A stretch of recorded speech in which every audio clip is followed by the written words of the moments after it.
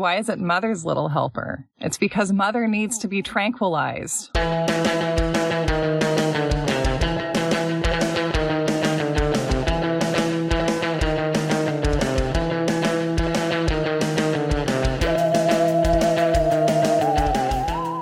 Welcome to You're Wrong About, the podcast that tells you about real moral panics and occasionally the fake housewives that inspired them. Ooh. Huh. Well, that's not the direction I'm going in, but I appreciate you're trying to anticipate it. I have no idea what this episode's about. I was flailing. I find it interesting that you think the Stepford Wives inspired a moral panic. Oh, yeah, because I guess it's the other way around. Well, I don't know what we're talking about. We'll get there. Welcome to You're Wrong About, the show where Mike tries to do a tagline summarizing the reveal of the episode before he has heard the episode because he likes to play on hard mode. I am Michael Hobbs. I'm a reporter for the Huffington Post.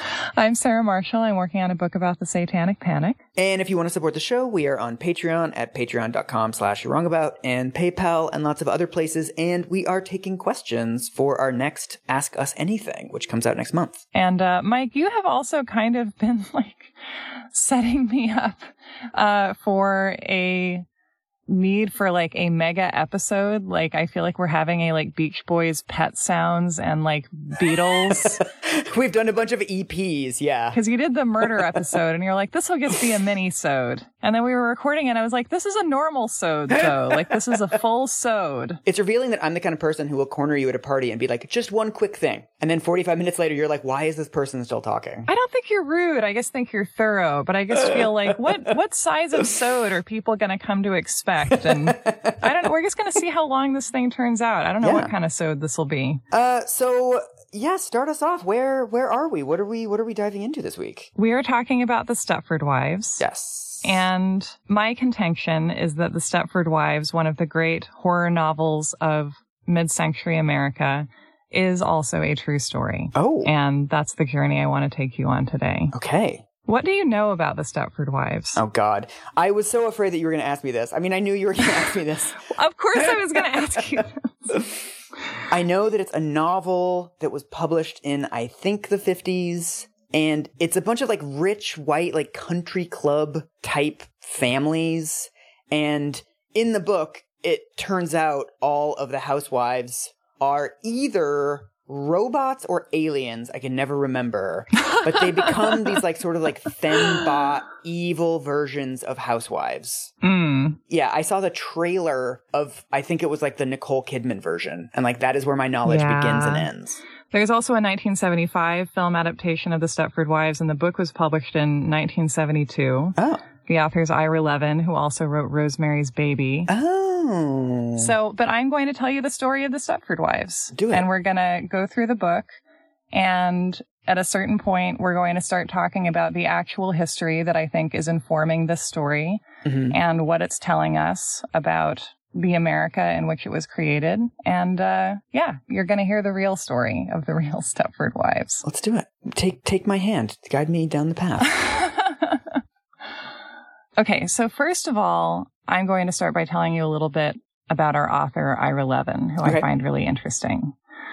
So Ira Levin's ancestors were Russian immigrants, and he started off writing for television. When he was a student, he entered a CBS screenwriting contest and became a runner-up, and so that helped him to get started with his career. And so he then actually had some success as a playwright, because in 1956 he did an adaptation of a novel called No Time for Sergeants that starred Andy Griffith.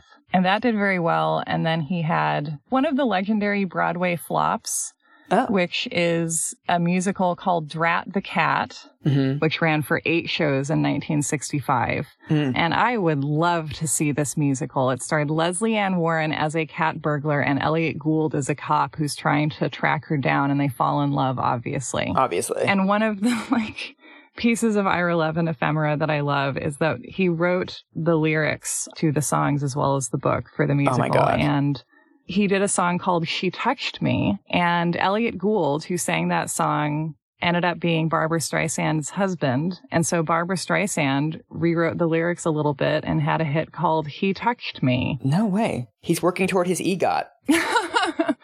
after his defeat with Drat the cat, he wrote a book called Rosemary's Baby. Yes. You know, basically the premise is that a young woman gets pregnant. Her neighbors are being really controlling and like trying to get her to eat certain foods. Her husband is like taking their side and they're choosing which doctor she goes to and ignoring the fact that she's in pain. Mm-hmm. And in the end, it turns out that her neighbors obviously summoned Satan and had them impregnate her and use her as a breeder for the Antichrist, I guess. I watched this movie because you kept mentioning it on the show. I got so curious about it because you kept saying about how it was a metaphor for the way that women were not in control of their bodies and that there's all these people that are weirdly invested in her pregnancy and she's like not in control of it at all. And it's really good until the last 45 seconds. Yeah. Where they're just like, Satan, Satan. And it just becomes really cartoony. And you're like, oh, okay. Yeah. And if you don't want to watch Rosemary's Baby because you're uncomfortable with watching the work of Roman Polanski, read the book because it is exactly the same. Oh, yeah. That is the most faithful movie adaptation of a book that has maybe ever been made in the United States. Fascinating. I think he did one of the best jobs that any male writer I can think of has done of observing what life was like for American women and be like,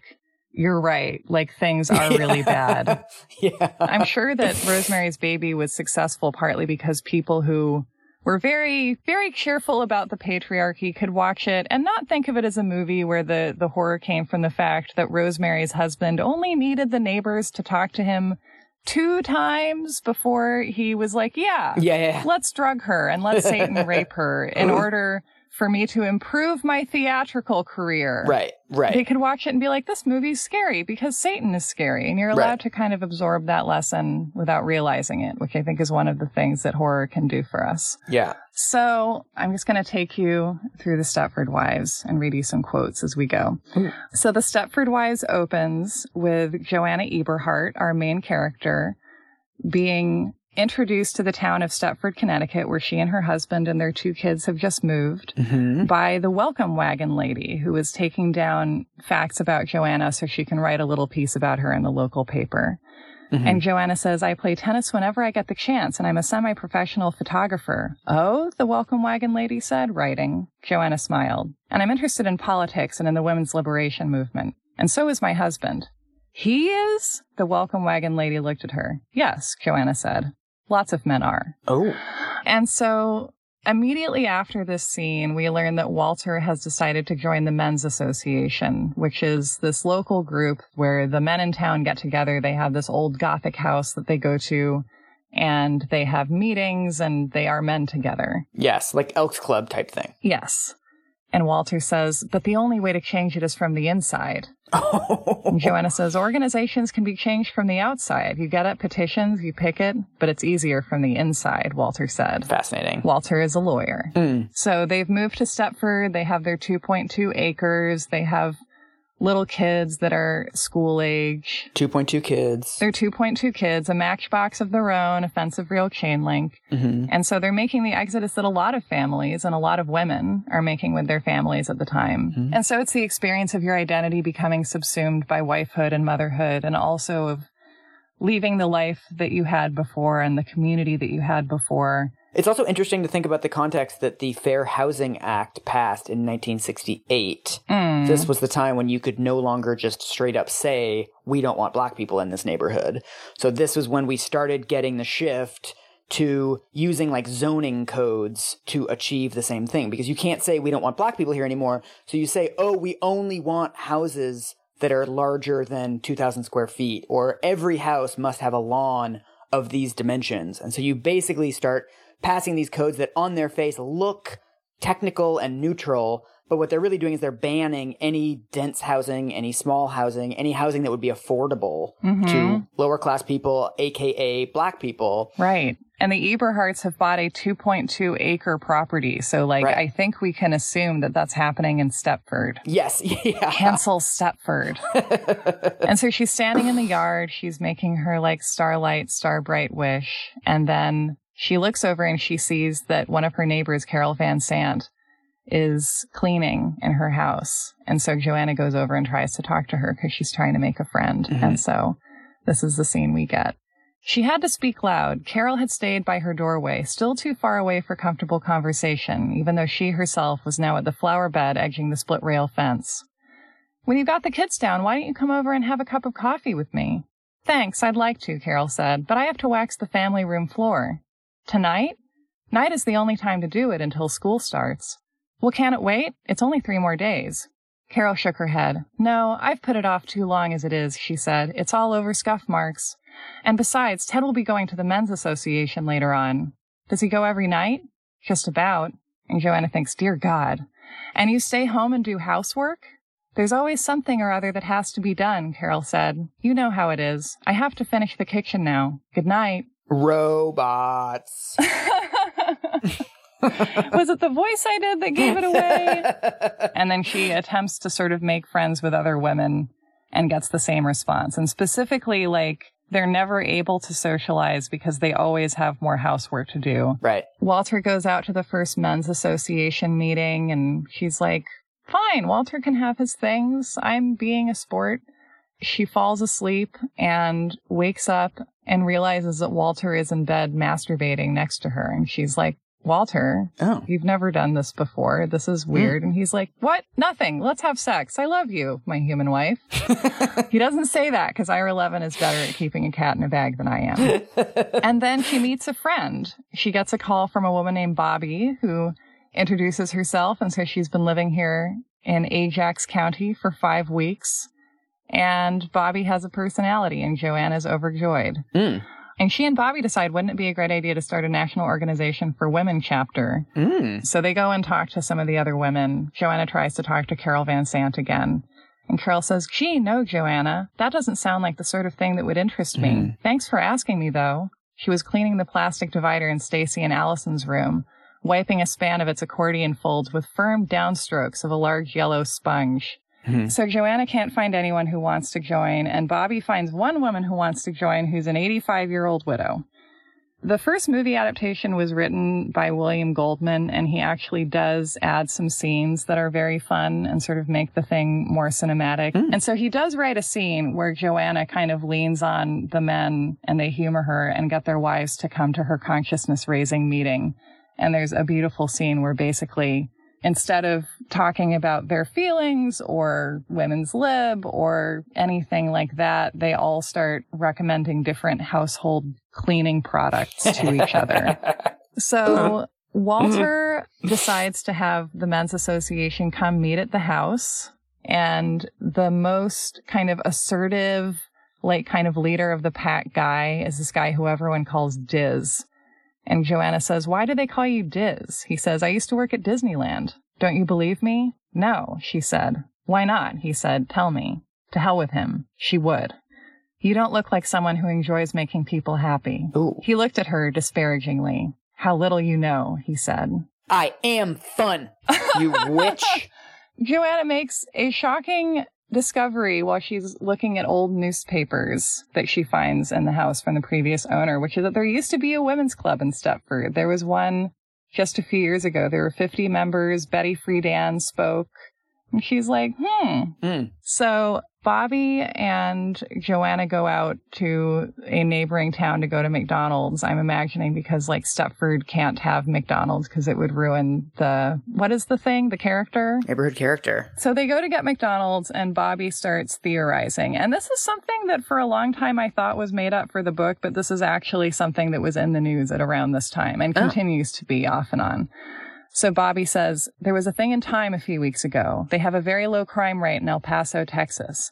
And the reason is there's a chemical in the ground that gets into the water and it tranquilizes everybody and eases the tension. Wait, this was an actual like theory in real life at the time? Yeah. What turns out to be the case is that there is a small amount of lithium in the water in El Paso. Wow. And I researched this a little bit. I didn't like chase this fully down the rabbit hole, but it appears to be inconclusive. Like like the City of El Paso website is like, there's a little bit of lithium in the water, but you would have to drink 600 glasses of water to get a clinical dose of lithium. So like, don't worry about it, which is like, I don't know. I'm not a lithium scientist. Like maybe that makes sense. Or maybe like you accrue tiny amounts of lithium over time, like mercury, or maybe you don't. I don't know. It is interesting though. Yeah. Although typically in these cases where there's these sort of exotic explanations for societal trends, there's usually like a more proximate explanation for that. Like they spend twice as much on schools, or like their police department is like much larger or much smaller or something. Like usually it's like we search for these exotic explanations and there's something much more boring and obvious like sitting right there. Right. But Bobby thinks it's the lithium. So. Sure, okay. Maybe it is the lithium. Who knows? Okay. Good for El Paso, though. Good for El Paso, yeah. Good for El Paso. And so anyway, Joanna says, I think I remember. And Bobby says, Joanna, I think there's something here in Stepford. It's possible, isn't it? All those fancy plants on Route 9, electronics, computers, aerospace junk with Stepford Creek running right behind them. Joanna frowned. You think it's because of a chemical? Bobby nodded. There's something, Bobby said, in the ground, in the water, in the air. Who knows what chemicals can do? Nobel Prize winners don't even really know yet. Maybe it's some kind of hormone thing. That would explain the fantastic boobs. Oh my God. Yeah, all the Stepford wives have huge boobs too. There's something here, Joanna. I'm not kidding. This is Zombieville. I went into Norwood to get my hair done for your party. I saw a dozen women who were rushed and sloppy and irritated and alive. I wanted to hug every one of them. Rushed and sloppy and irritated and alive is a really good...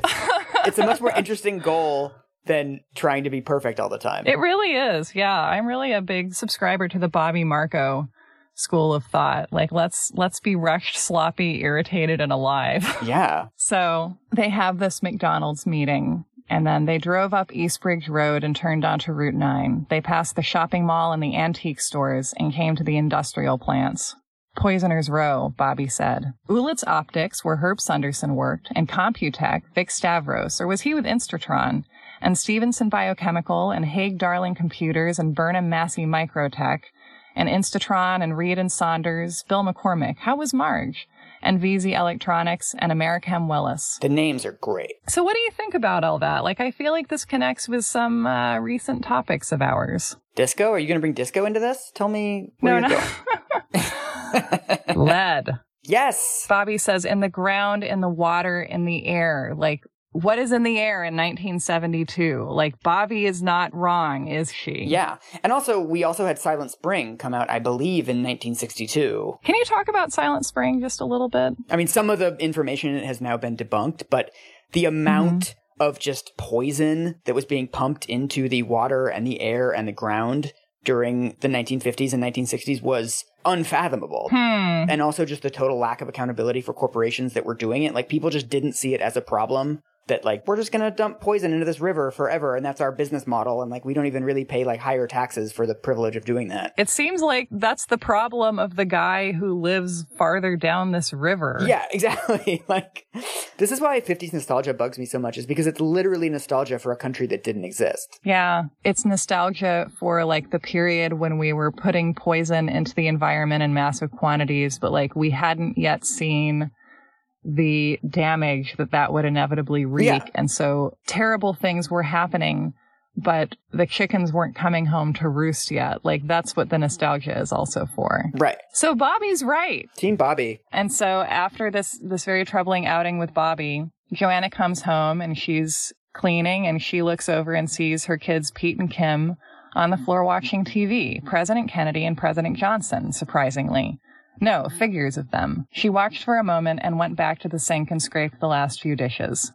So what do you think Joanna is watching? So she's seeing President Kennedy on TV as if he's alive. Mm-hmm. That's weird and bad. He's a robot. Run. Pete and Kim are watching The Wonderful World of Disney. Oh. Do you know the Disney audio animatronics? Have you experienced them at all? As like a 8-year-old or something last time I was there, but not as like a real person. They're very charming. Like, they're one of my favorite things in Disney parks. And my favorite audio animatronic attraction is the Carousel of Progress, where it's in Tomorrowland and you sit and they have like the standard American family, 2 parents and then a boy and a girl. Mm-hmm. And the father sits and tells you about all the great technology they have today. And he's like, why, you can keep ice in a freezer now. And, right. It comes down to all different kinds of conveniences and exciting things. But like, what is the mom talking about? Right. She's able to do more housework. She's like able to wash more clothes and iron more clothes and like keep up with her family better, theoretically. Like, thanks to progress, the technology of housework is improving. So it is like the vibe of like, she's just served dinner and he's lighting up the cigar and he's telling you stories while she quietly just sort of putters around in the background doing all of these menial tasks. Yes. Like, this reminds me of the best point I've ever heard anyone make about Stanley Kubrick's 2001: A Space Odyssey, which was made by my 9th grade English teacher, who said, isn't it weird that in a future where we can go to Jupiter, women still only can work in space as stewardesses? And I think one of the most fascinating things about gender roles in America is that we like to hang on to them by saying that they are timeless and they are necessary and there's like no escape and things have been this way forever, when really they've been this way for like 60 years. Right, right. One of the trends that we see in housework and the activities that we come to see housework and that are outlined in a book that I've been reading as research for this episode called More Work for Mother by Ruth Schwartz Cowan. Thanks to progress, men seem to be able to stop doing the forms of housework and household labor that they have done historically. And women are the ones whose time ends up still being kept by the home. It is actually interesting because some of the biggest efficiency gains in the home are in things like cooking and cleaning, right? That you have like the electric stove, the washing machine, the dishwasher. All of these things should have ended up freeing up a lot of time for women to do other things. But it seems like what they've done is they've ended up freeing up all this time that just gets shunted into more housework stuff. Stop spoiling my episodes. And so another great example of this, and one that Ruth Schwartz Cowan talks about a lot, she tells us, housewives were the spouses of husbands, and husband, as the compound character of the name implies, were people whose work was also focused on the house. Hus is the older spelling of our house, to which they were bonded. Houses that they either rented or owned, houses that were, in some socially identifiable sense, their own. Oh, yeah. And so it's interesting to me that maybe just because of an accident of etymology, like we have retained this literal understanding of the housewife as someone who is very literally bonded to the house, if there is one. We think of that pretty literally, but the husband, I guess because like he dropped an O and an E over the centuries, can just like come and go as he pleases for the most part. I mean, if we just look at American history, if we look at the first people who in one way or another are able to set up a household in the land that will become this country, what we see is a pretty equal division of labor between men and women, husbands and wives. Right. I'm going to read you a passage from More Work for Mother. So we are being told to imagine the household of a theoretical couple in 18th century Connecticut, and she's going to break down the household labor that this couple is doing. And so we're talking about this couple making dinner, and so obviously we're having stew. To butcher the animal from which the meat was to come, the husband would have used a set of knives made of wood and iron. The water to be used in preparation and cleaning would likely have come from a nearby stream. The housewife would have put the meat and water into a large iron kettle. The fuel for the fire would be hardwood logs cut, hauled, chopped, and stacked by her husband. If the housewife had been following standard practice on these matters, the herbs and vegetables that were added to the stew would have come from a kitchen garden that she had planted and tended herself. The grain that went into the stew for the thickening might have been corn or wheat, and unlike the herbs and vegetables, would have been the product of male rather than female labor. The husband would have superintended the growing of it as well as its subsequent processing. Had it been corn, he would have husked it and scraped the kernels from the ear. If wheat, he would have supervised the cutting, threshing, and winnowing. If they had a hand mill made of stone for either form of grain, he would have pushed it or managed the draft animals doing the pushing.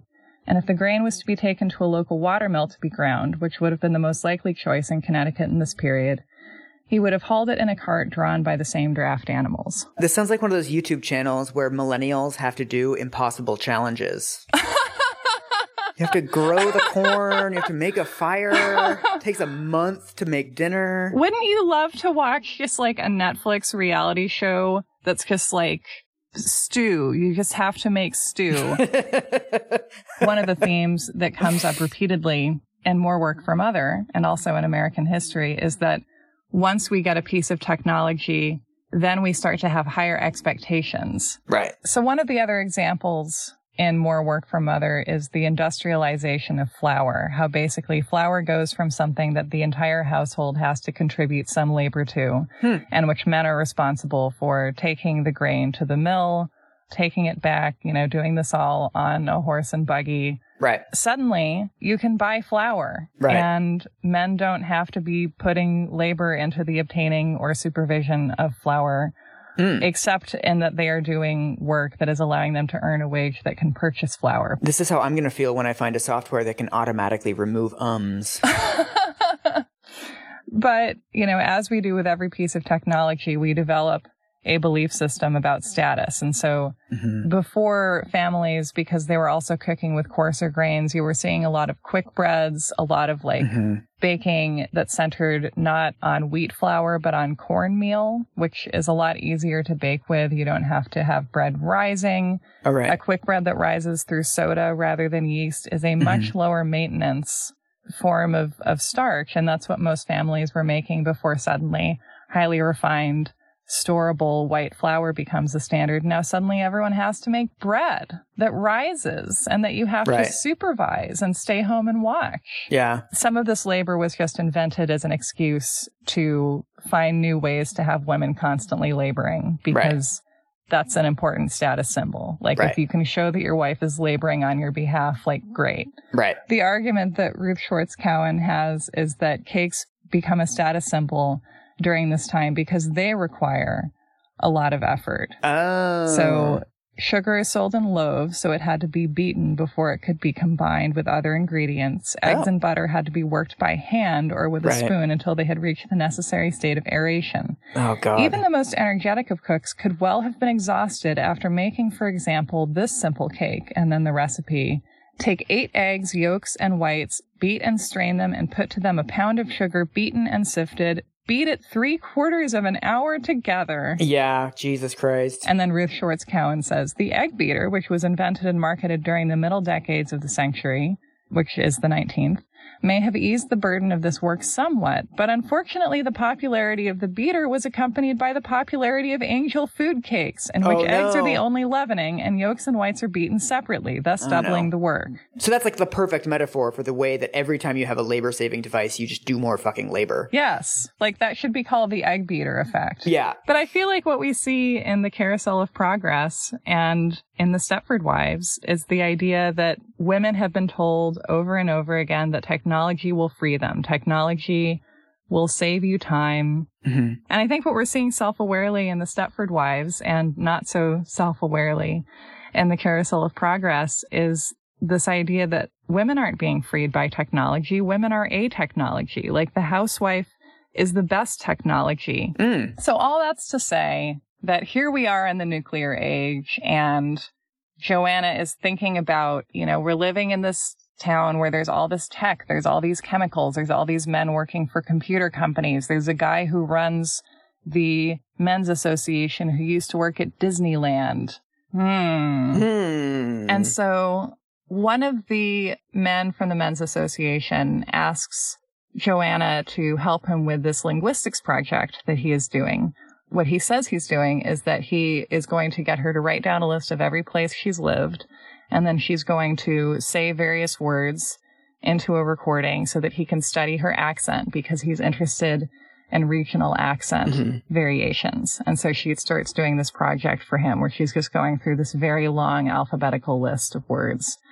And so the book is divided into 2 parts, and that section ends with a scene where She went to the desk and sat down and moved the pen she had left as a placemark on the typed page. She listened for a moment to the silence from upstairs and switched the recorder on. With a finger to the page, she leaned toward the microphone. Taker, takes, taking, she said. Talcum, talent, talented, talk, talkative, talked. So he's obviously getting her to record all of this so that he can make a little tape and play it once she's a robot. Boom. Mm-hmm. I have read books. So we're going to leave Joanna for a moment, and we are going to talk a little bit about pharmaceutical history. Oh. So I'm going to send you an image now. Oh. What do you see? Okay, so it's an advertisement, and the headline-ish on the advertisement is Syndromes of the 60s, the Battered Parent Syndrome. Which we could do a whole episode unpacking that phrase. Battered parents, man. Mm-hmm. It's a picture of a mom, and she's on the phone, and she's holding one kid, and then another kid is like in a high chair, and he's reaching for her, and there's like another random kid in the background like climbing on stuff. So I guess she's just like a harried mother who's just pulled in a million different directions. Yeah, she's irritable and anxious and alive. Yeah. And it appears to be an advertisement for some sort of pill called Milltown, parentheses, meprobamate. And then the tagline is, when reassurance is not enough. Can you read us some of this wonderful copy? Some say it's unrealistic to educate a woman and then expect her to be content with the Cub Scouts as an intellectual outlet, or to grant that she is socially, politically, and culturally equal while continuing to demand domestic and biological subservience. Whatever the cause, the consequences, anxiety, tension, insomnia, functional disorders, fill waiting rooms. Sometimes it helps to add Milltown to her treatment, to help her relax both emotional and muscular tension. It's no substitute for a week in Bermuda or for emotional readjustment. God.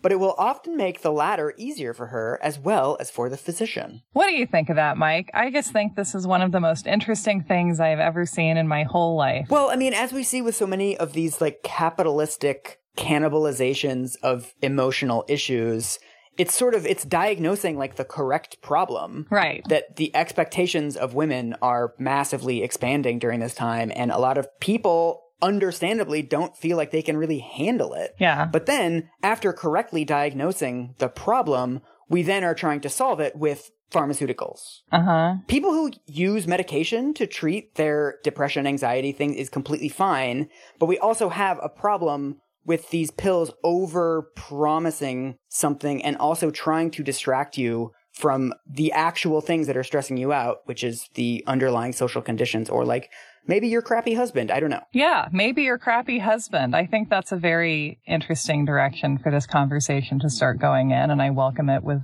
open arms. If I could run across a beach and into the arms of that idea, I would. Yeah, I also think, interestingly, that like other ads will be targeted at working women, but I think this Milltown ad is at least implying that this woman is just in the home. Yeah. And that one of her problems is that she has been educated and that society has deemed her the equal of man, and yet her life is still boring and she has no one to talk to all day except little kids. That actually sounds like a huge challenge. Yes. But what is this? Is this a real pill? Yeah. Milltown is the pre-Valium. Oh, really? So now we're going to learn about Milltown from a book called The Age of Anxiety by Andrea Tone. Milltown, the first of the so-called minor tranquilizers, was discovered in 1950 and approved for sale by the FDA in 1955. It quickly became a national phenomenon.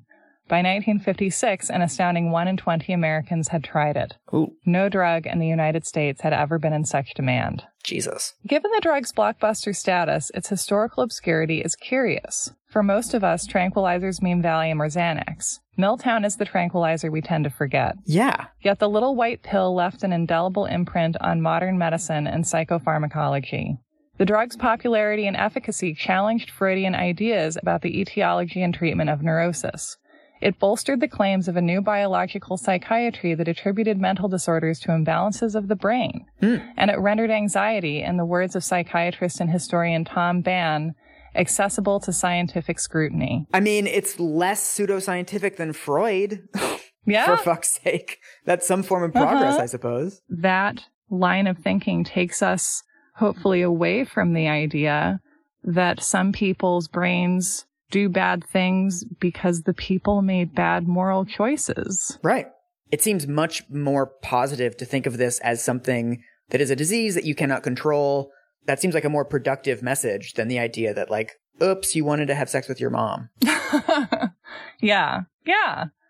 As someone also who, like, experiences a lot of anxiety, I do think that the idea that anxiety is something that comes from something in your brain that can be noodled with in a way that is helpful to you, that's a good thing. Yeah. I'm glad that progress got us that far. Mm-hmm. And I think the problem comes with how do we utilize that technology and who has the power to use it and to decide how we refine it and what we try to do with it. Mm-hmm. So this is an ad that is aimed at doctors. This is aimed at people who are in a position to prescribe medication. But, you know, very significantly, the problems of living the life of an American housewife are explicitly described as something that Milltown can remedy. Right. It's also amazing to me that the only warning in this ad is, it says, contraindications, previous allergic or idiosyncratic reactions to meprobamate. Which is like this weird circular thing of like, don't prescribe it if you've already prescribed it and she had a reaction. Like, be careful with this, like, steel shish kebab skewer if you have already pierced the back of your throat with it. I know. It's like, well, I think that is the one person who doesn't need to be told to be careful. Exactly. So, like, what is the purpose of this? Yeah. And so I feel like the question that we get into with things like the Milltown ad, which should be in a museum. Seriously. Is the question of, like, so you're being told that your brain is going to be made to work better. But who's it for? Right. The thing that the Stepford Wives say every time someone is replaced with a Stepford robot, what the robot replacement says is that she stopped doing all these things she used to do, you know, organizing feminist group meetings, pursuing work outside the home, anything, is that she realized that it wasn't a good use of her time. Right. So that, you know, the Milltown ad kind of is focused on the idea of, like, things are hard for housewives because they just are and nothing can be different. So we must adapt the woman to the situation rather than adapting the situation to the woman. In 1950s America, the doctor prescribes you. That's really good.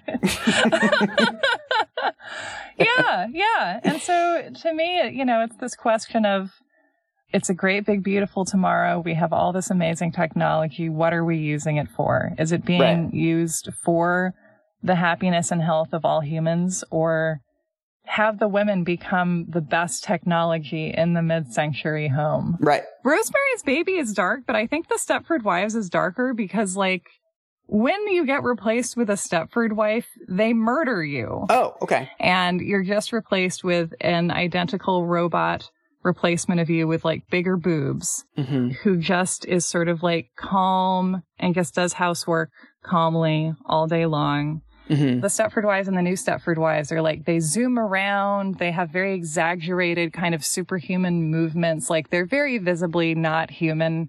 The women in the book, The Stepford Wives, and also in the 1975 film adaptation, are defined by these serene, slow, almost human movements. They are just slowly, constantly working. And I love how, like, whenever you watch Joanna interacting with one of the Stepford Wives or watching them, you just are watching her noticing the way that they do a task, and the way the tasks are described is always like she was wiping the divider with, you know, firm downstrokes with a big yellow sponge. And, like, can you see that in your head? Because I definitely can, you know, just like, this divider is the only thing that matters, you know? And Joanna is just noticing that everyone around her is just content to be what her husband wants her to be. And I think to me, like, the darkest part of that story, and the way that I feel like Ira Levin is saying to American women, like, you're not crazy,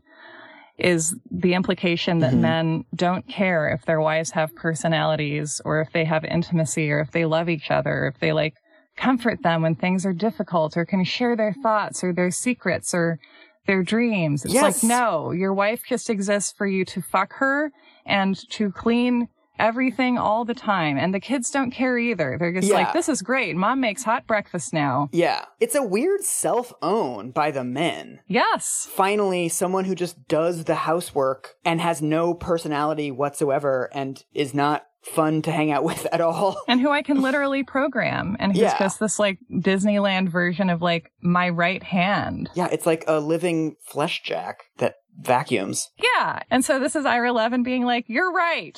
There is something horribly wrong with us and with the institution of marriage, and like, run. Why did we switch from Milltown to Valium? Did Milltown turn out to have like weird side effects or something? Yeah, so there's a lot of side effects that Milltown causes. There's a period during which Milltown is marketed to pregnant women, promising that it will make their pregnancy, quote, a happier experience. I'll fucking bet it will. And what that means is that it created birth defects and also got into the breast milk. So women who were taking Milltown while breastfeeding, even if they hadn't taken it while pregnant, were also passing on dangerous things to their babies. Yeah. And then it becomes a drug where if you try to go off it, you have potentially tremendous and debilitating withdrawal symptoms, which are like not just physical, but mental. People had hallucinations. It's just a hard thing to go off anything like that, no matter what. But what's interesting, I mean, this is a hard thing to talk about. We know people who take antidepressant, anti-anxiety drugs, various other medications, and have had really good experiences. Yeah.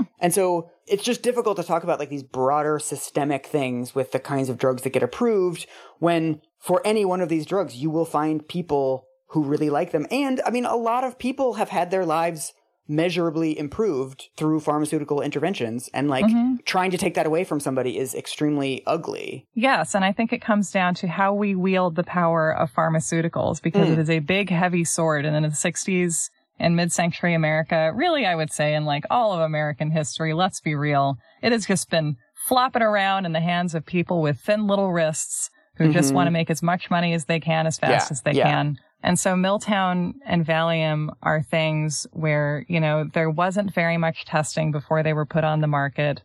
The implications of potential dependency issues, people taking them consistently would also have to keep upping their dosage inevitably for it to keep working because of the ways that it acted on them. And I also think that it's really never appropriate to invent a drug and then no matter how well you've tested it and how sure you are of its effects, to just spray it across the population and market it to everybody. Right. Like the produce section of the supermarket, there's that little like thunder sound and then it just like sprays all the broccoli. That's FDA approval. The thunder sound is FDA approval. And then America is like bell peppers. Yeah.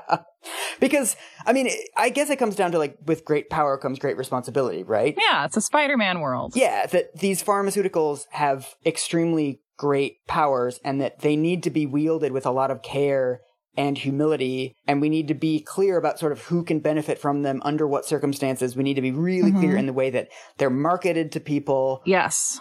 All right, so this is another passage from The Age of Anxiety. So after the success of Milltown, firms caught off guard by Carter Wallace's success and eager to claim a slice of the fantastically profitable tranquilizer market ordered company scientists to invent a pill that would outsell the nation's mood-altering wonder drug. As reports about Milltown's habit-forming potential began to surface in the late 1950s, Hoffman-LaRoche won FDA approval to market Librium in 1960. Valium followed in 1963. So it's interesting to me that Valium was born directly out of the desire to compete with Milltown and to find something that would undermine Milltown's profits. Right. It's not like we need to help people. This isn't delivering on the promises. It's like, no, this is wildly profitable, so we need to make another one. It's like how all those like female-centered comedies came out after Bridesmaids. They're like, women see movies. We can make money off these people. We never knew. Yeah, and it's not out of the sense of like, oh my goodness, this Milltown is habit forming. Like we must synthesize a new drug and rigorously test it so that we can find something that can offer people relief from anxiety without giving them dependency issues and horrible physical and mental side effects. No. Obviously, we don't care about that. Like, we just need a better hula hoop. Yeah. Yeah. And then Valium is approved by the FDA in 1963. It's marketed to, quote, reduce psychic tension. And it becomes the first drug to reach $1 billion in sales. Oh, wow. Valium is a benzodiazepine, which means that it very quickly acts upon the brain to trigger a rush from a neurotransmitter that makes you feel calm and cool and like things aren't so stressful. Sounds dope. By 1979, Valium is the country's most prescribed tranquilizer. And according to People magazine, ranks #1 in drug-related hospital emergency room cases. And in 1978, it killed 50 Americans. Oh, wow. So the Valium backlash, I believe, truly begins in 1979 when a filmmaker named Barbara Gordon publishes a memoir of going on Valium and then getting off Valium called I'm Dancing as Fast as I Can. Oh, wow. She was first prescribed it to relieve muscle spasms, and then 7 years later, she had an anxiety attack. And she says, the psychiatrist I was seeing said, oh, that's anxiety that you're feeling now, and I'm going to give you this pill called Valium. It's not addictive, and you don't have to worry about it. Oh. And so here's the People magazine intro. The interviewer says, was there any problem getting the pills? She says, my psychiatrist just prescribed me 100 every 2 weeks. The last 3 years, I just go to him for the prescription. There was no therapy going on. Wow. What made you decide to quit? It was morning. I had just finished a film about a cancer victim who died before she could screen it, and I was depressed. I was getting ready to take 2 pills because I was then taking them even in anticipation of attacks. But instead I called my shrink and said, no more pills. It was an impulse toward health. My doctor said, then do it right, Barbara. Don't take one. No matter what happens, don't even have a sip of wine. What? I was a docile patient and ended up in a mental hospital. That's weird that he's telling her to go cold turkey. Yes. She describes it as, I became a hysterical, disoriented little girl. Oh, my God. The interviewer says, are you anti-psychiatry? And she says, no. But the profession needs a Ralph Nader. Safeguards ought to require that patients question why they may be going for 10 years to a doctor and taking more and more pills. Patients should say, no, I don't wish to be sedated. I would rather face my demon than mask it. I mean, I'm not wild about constructing taking medication as quote-unquote masking the demon. I mean, some people have like real chemical imbalances that they need medication for. But she's also right that there's just an inherent information and expertise imbalance between you and a doctor. And so as somebody who doesn't know medicine, that makes you vulnerable to someone saying, I know medicine, do this. And then you'll do whatever they tell you to because you don't know. Like by definition, that's the doctor-patient relationship. So she's right. But I question her vocabulary.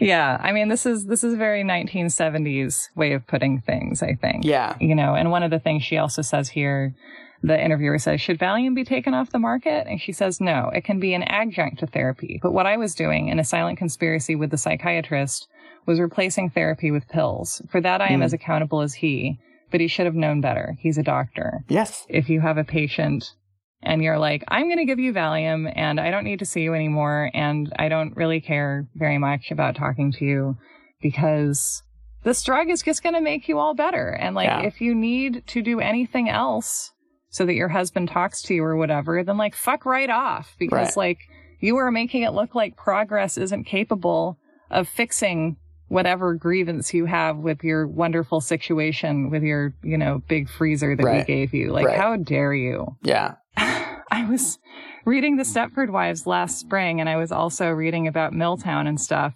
And like Joanna being like, Diz, he's called that because he worked at Disneyland, and the kids are watching these presidents on TV, and they seem human, but Kennedy is dead, and the women used to have a women's lib organization here, and then it just all ended suddenly, and now they just sort of slowly, mechanically do housework slowly all day long. And, you know, and she's like, they're robots. And I was like, the Stepford Wives is true. So let's go back to our friend Joanna. Ooh. Are you scared? I'm scared. We're back at summer camp. You've got the flashlight to your face. We're under the blanket. You're about to tell me the way the story ends. So, start of part 2. Bobby and her husband go away for a weekend of kind of a mini honeymoon, and Bobby comes home and is different.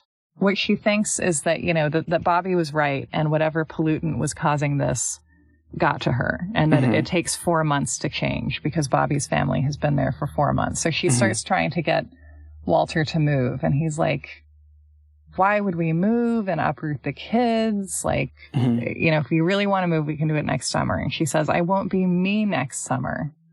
Throughout the book, there's just all these little references to, like, they put up storm windows and she made Pete's Halloween costume. And you just get sort of the rhythm of daily life. There's a lot of moments where Joanna is, like, on the point of maybe realizing something or putting together what she's seeing. And then it's like, she cleared the table, you know, like she just, she could maybe piece it together faster if she wasn't constantly being interrupted by housework, but she is, so she can't. So her husband is like, see a psychiatrist. I think you're not well. And so she goes to see a psychiatrist, a woman psychiatrist. She talks about watching the robots on TV with her kids, and she's kind of putting it together. And the book says, Dr. Fancher waited and nodded. Rather than force an immediate move on your family, she said, I think you should Disneyland, Joanna said. That program was from Disneyland. And then they end the session, and Dr. Fancher says, will you think about it for a day or two and call me? Joanna sat still and nodded. Dr. Fancher took a pen from its holder and wrote on a prescription pad. These will help you in the meantime, Dr. Fancher said, writing. They're a mild tranquilizer. You can take 3 a day. She tore off a slip and offered it to Joanna, smiling. They won't make you fascinated with housework, she said. The Stepford Wives is true! Thank you.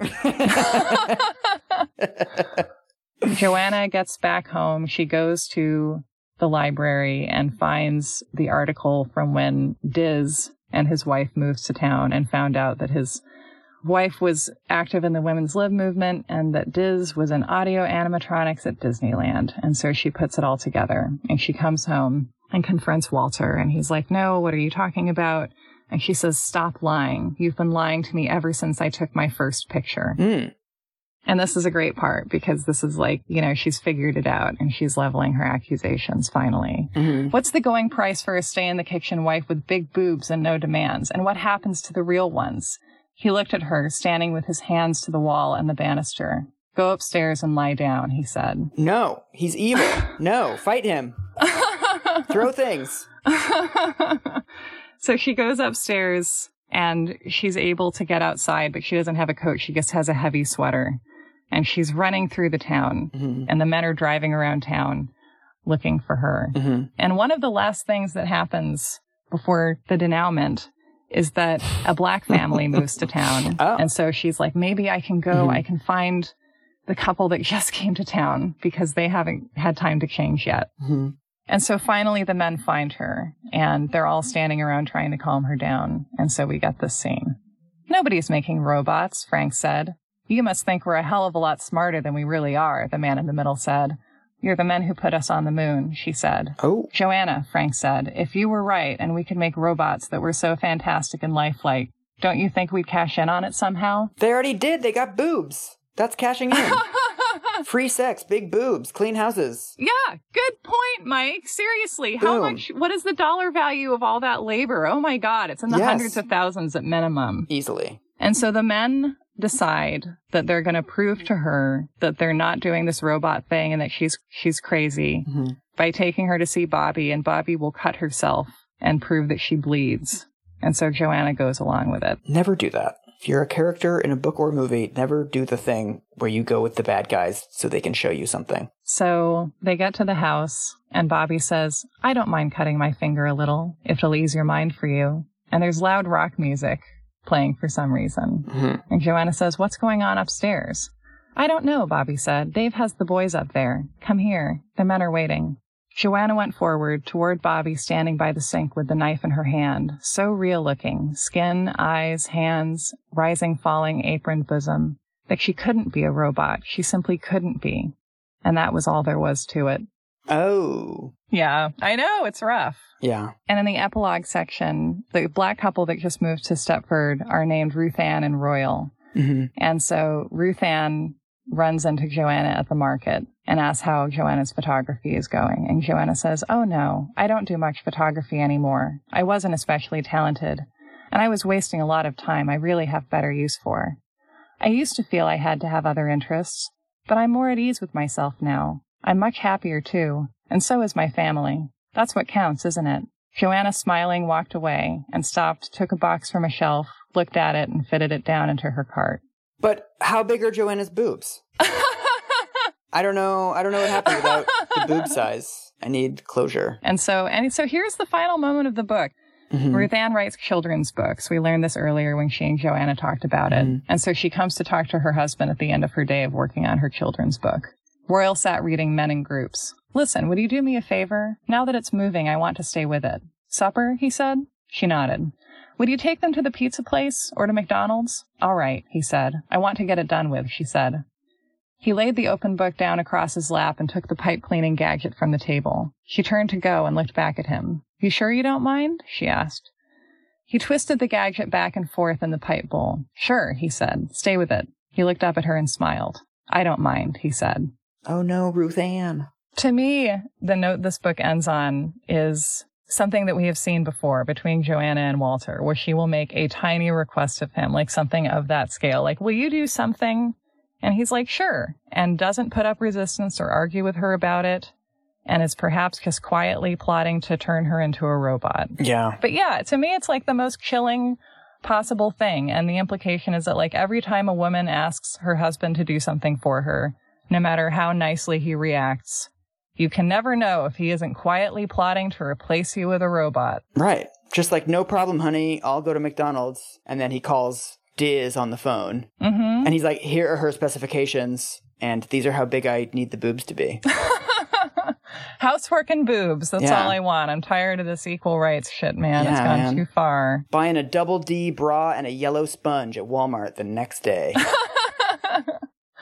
And so the epilogue to me of the Valium story. Oh. Mike, who are the Sackler brothers? Oh, this is the family that owns or developed or something OxyContin. Yes, they are responsible for the grand marketing push of OxyContin into every corner of the American medical system. Mm-hmm. So the Sackler family learned to walk with Valium so that they could run with OxyContin. Mm. And so this is from Patrick Radden Keefe's article on the Sackler family for The New Yorker. Mm-hmm. Sackler promoted Valium for such a wide range of uses that in 1965, a physician writing in the journal Psychosomatics asked, when do we not use this drug? One campaign encouraged doctors to prescribe Valium to people with no psychiatric symptoms whatsoever.